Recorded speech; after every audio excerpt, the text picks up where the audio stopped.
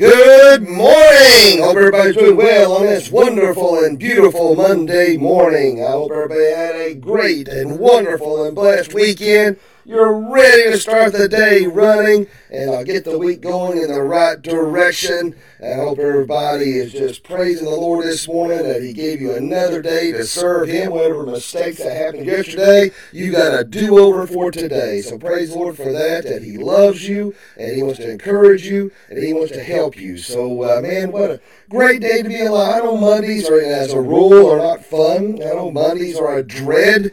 But, man, praise God that you're able to have the gifts and abilities that so many people give anything to be able to have, that you're able to walk, talk, speak, feed yourself.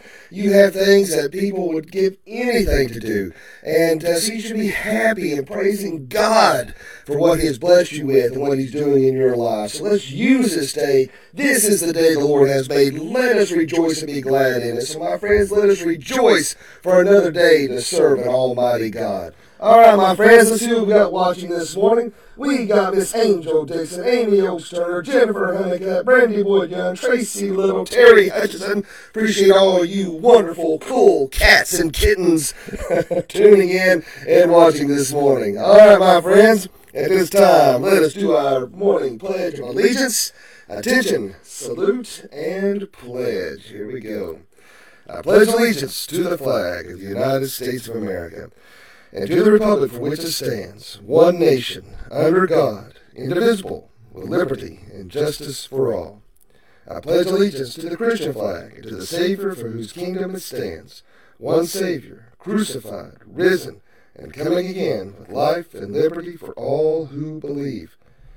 I pledge allegiance to the Bible, God's holy word. I will make it a lamp unto my feet and a light unto my path, and will hide His words in my heart, that I might not sin against God. Praise the Lord for these wonderful pledges we get to say each and every morning, the freedom to do so.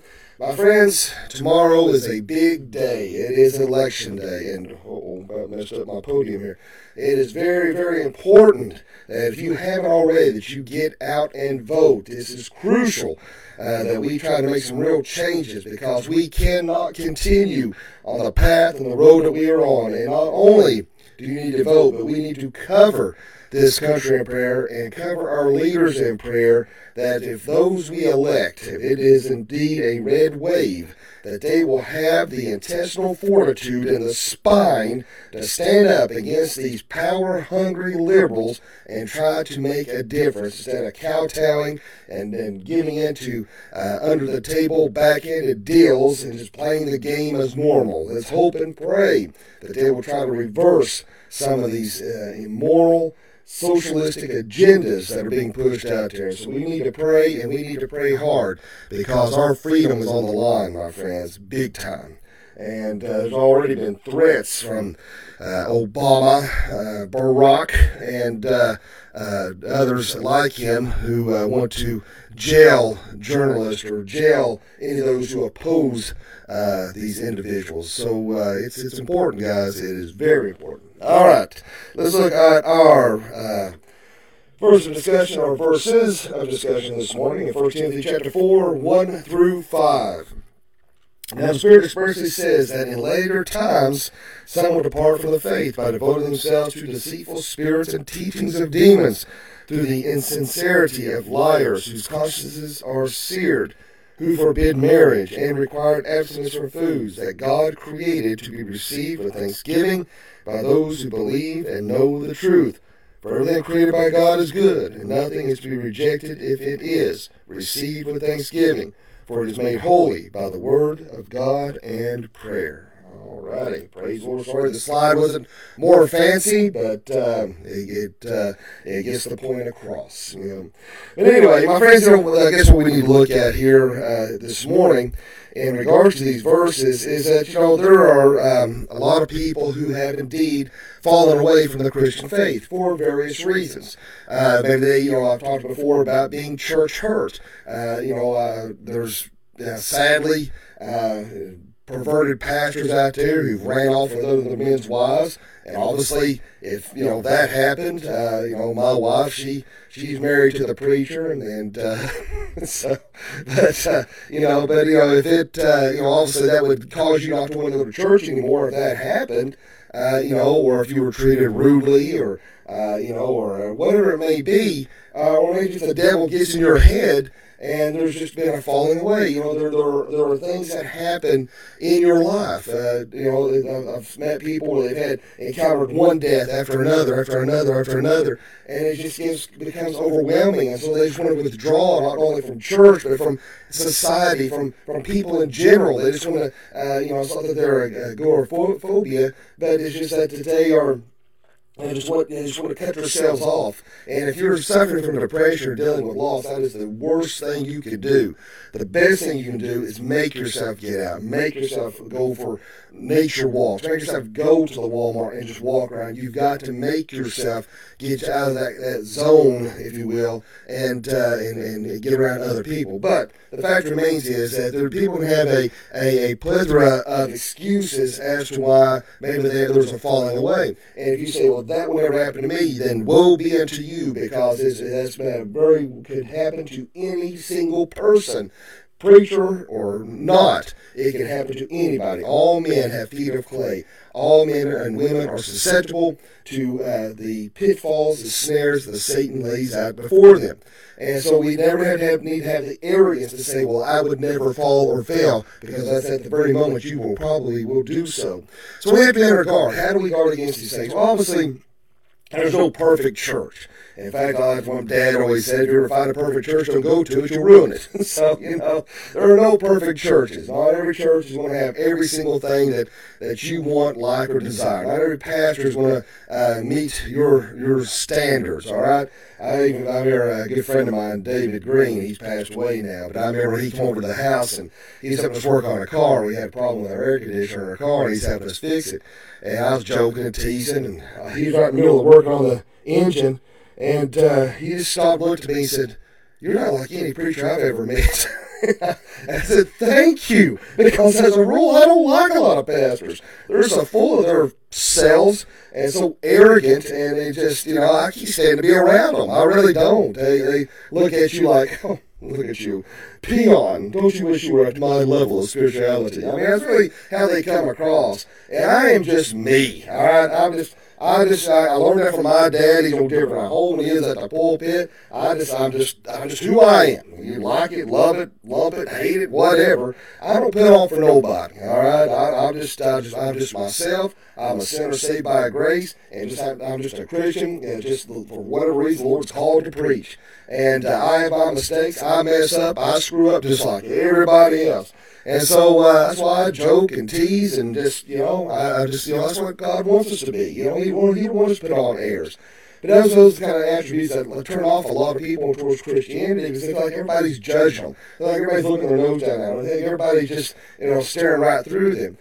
Sometimes it's real. Sometimes it's just in your head, because you're under conviction of your actions, what you have done, before coming to know Jesus Christ, your Lord and Savior. So you come into a church and you feel like everybody knows every little thing you've done, the things that you have thought or said. And so it brings you under further conviction. But see, that's the devil. He wants you to stay out of church. He wants you to say, oh, well, the walls will cave in if I come into the church, or you don't understand what I've done. So that's what he does, to use that as a way to keep you out of church, to keep you fall further away from what God wants you to do.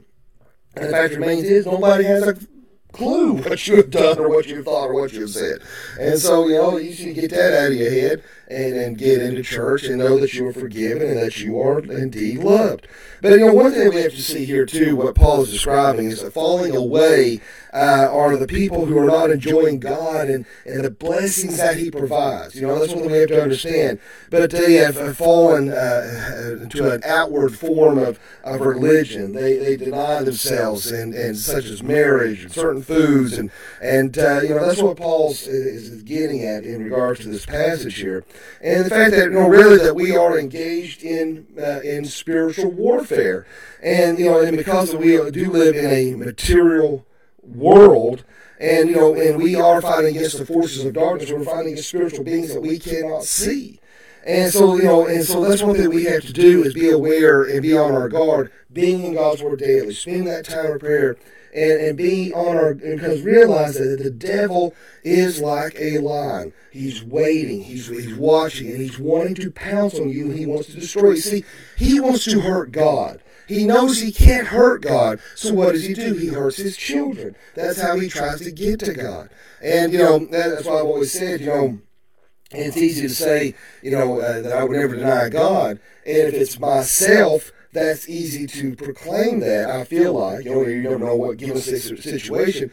But if they're holding a gun to your wife's head, your child's head, or they're threatening to torture them, that brings a whole different perspective. Lord, give me the strength to never deny you, even in such a horrible and horrific situation, and pray to God that never happens. Because take me, let me, I will die in their place. Spare them, take me.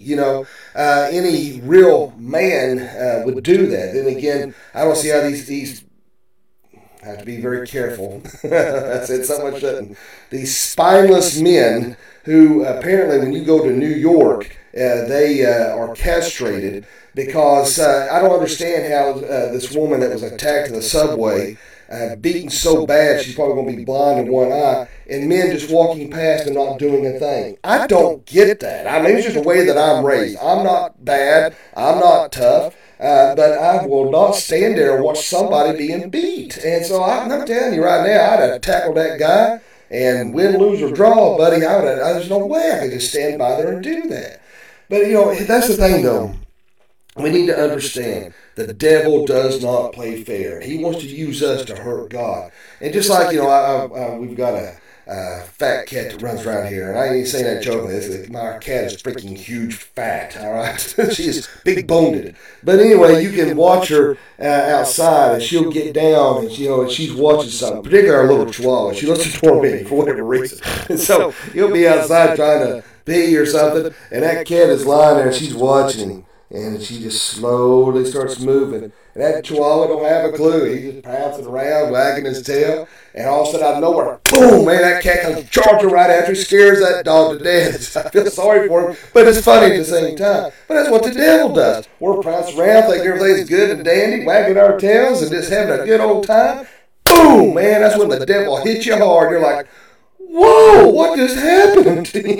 And that's why we have to be on our guard. That's why we have to be aware of temptation and those things that the devil wants to do to bring us down. And that's why we have to be very careful of who we listen to. That's like I tell people, whether it's me, my dad, I don't care what pastor it is, you always double check, all right? Don't just take our word for it. You look it up. Maybe I read something and I misunderstood it and say, hey, Matt, you said such and such, and I don't think that's right. Well, I'll say, let me research it, and that has happened sometimes. I'm like, oh, you know what? You're right. I totally misinterpreted that. Thank you for bringing it back to my attention, because I don't want to mislead anybody. If I said something from the pulpit, and even after I said it, I thought something don't sound right, and I'll go back and look it up. I'll make it a point to do a public, whether it's a text on social media or verbally on camera, I will say, hey, guys, I messed up, and I'll try to correct that.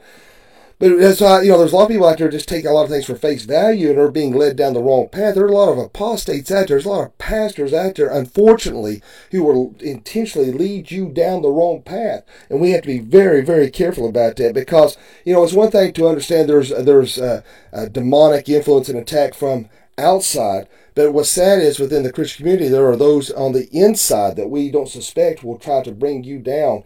And that's why we have to be very careful. That's why there's so many touchy, feely little churches out there that just want to pat you on the head and tell you what a little good boy and little girl you are and send you out the door. There's no substance. There's no meat. There's no conviction of sin. There's nothing to say that they're not preaching anything to tell you that you are in need of a Savior and you are in need of Jesus Christ. And that's what we need. I'm not saying you got to get up there and spit and scream with your handkerchief and jumping on the pews and preaching hellfire and damnation. That's not what it's about. But we do need to make sure we're preaching the fact that there is a very real hell, And there is a very real heaven, and you have to decide and choose where you want to spend your eternity at. And the fact that we don't need to justify our sins, but abhor and hate our sins, and try to fight against that, and put on the full armor of God, and be ready and engaged in the battle. Because the spiritual warfare, it is in the mind. And and so we need to make sure that we are zealous for the truth. And what we enter into our mind will affect our morals and our morality. It's just so sad that it seems like every TV show that you see or watch anymore, they have to be inclusive. I used to like to watch Doctor Who, but then they had to try to feminize it, and then now they're putting in to be more inclusive. And Africa, it says it's going to be the first openly gay Doctor Who, and of course it has to be a black homosexual, and with his companion who is going to be the first black transgender, and it's just like, why? I don't give a rat's derriere what color you are if that's part of the storyline, but why push this stuff? They said they've had too many years of white heterosexual males. Oh my gosh, how dare them to celebrate heterosexuality? I've just had a belly full. I don't care if you're male or female. I don't care if you're black, white, gray, purple, whatever. But quit trying to push this perversion down my throat. I'm sick of it. I think everybody else had a belly full of it too. Now see, what it is, was it Hitler that had said if you keep telling a lie long enough, you start to think it's the truth. And that's really the push from the progressive liberal left to keep pushing this lie to the point where we are in our own minds. People start to think that it's okay and there's nothing wrong with it. And it's just these people are in need of real psychiatric and spiritual help. And then the fact the world is trying to have this attack on the nuclear family and try to push this as normal is when it's anything but. Excuse me. But so that's why we have to make sure that we are on our guard and not allow the cultural mores to affect our morality and our spirituality as Christians. So make sure that you are very, very aware of that. And make sure you hold on to that integrity and truth. And the only way you can do that is staying in the Word. And of course, the antidote is to hold to integrity and truth, but God's Word of truth and personal truthfulness. If you sin, confess and forsake it. Don't cover it up. Daily be in God's Word and let it search your heart so that you can confront sin and grow in holiness. So be alert of the spiritual dangers that comes through the mind, my friends. We have to be on our guard. The devil don't play fair, and we have to be ready and when he attacks, because it's not a matter of if, but he will. So enjoy that time with the Lord. Be thankful for that time with the Lord. Praise Him, honor Him, and make that be the forefront of everything that you say and do. Let us pray. And Father, Lord, we just thank you, love you, and praise you. Thanks so much for this wonderful day. Thank you for your grace and your mercy. Lord, help us every day to be aware of the apostates out there. Help us to be aware of the pitfall and snares. Help us to be on our guard so that we don't fall away. Help us, Lord Jesus, not to be lukewarm, but on fire for you and to serve you with all of our heart, soul, mind, body, and being. Lord, if anyone watching or listening this morning that doesn't know you, let them pray this prayer. Dear God, forgive me of all my sins. Jesus, I know you died on the cross for me. I know you rose from the grave for me. Come into my heart and save me. Fill me with the Holy Spirit. Lord, as I pray each and every morning, be with all my brothers and sisters of Christ who are watching this morning, and watch over, protect them, keep them safe well as they're going out and coming again. Be with our children, our spouses, or going to school, work, or play. Put a holy hedge of protection about them. Bring them home safely, Lord Jesus.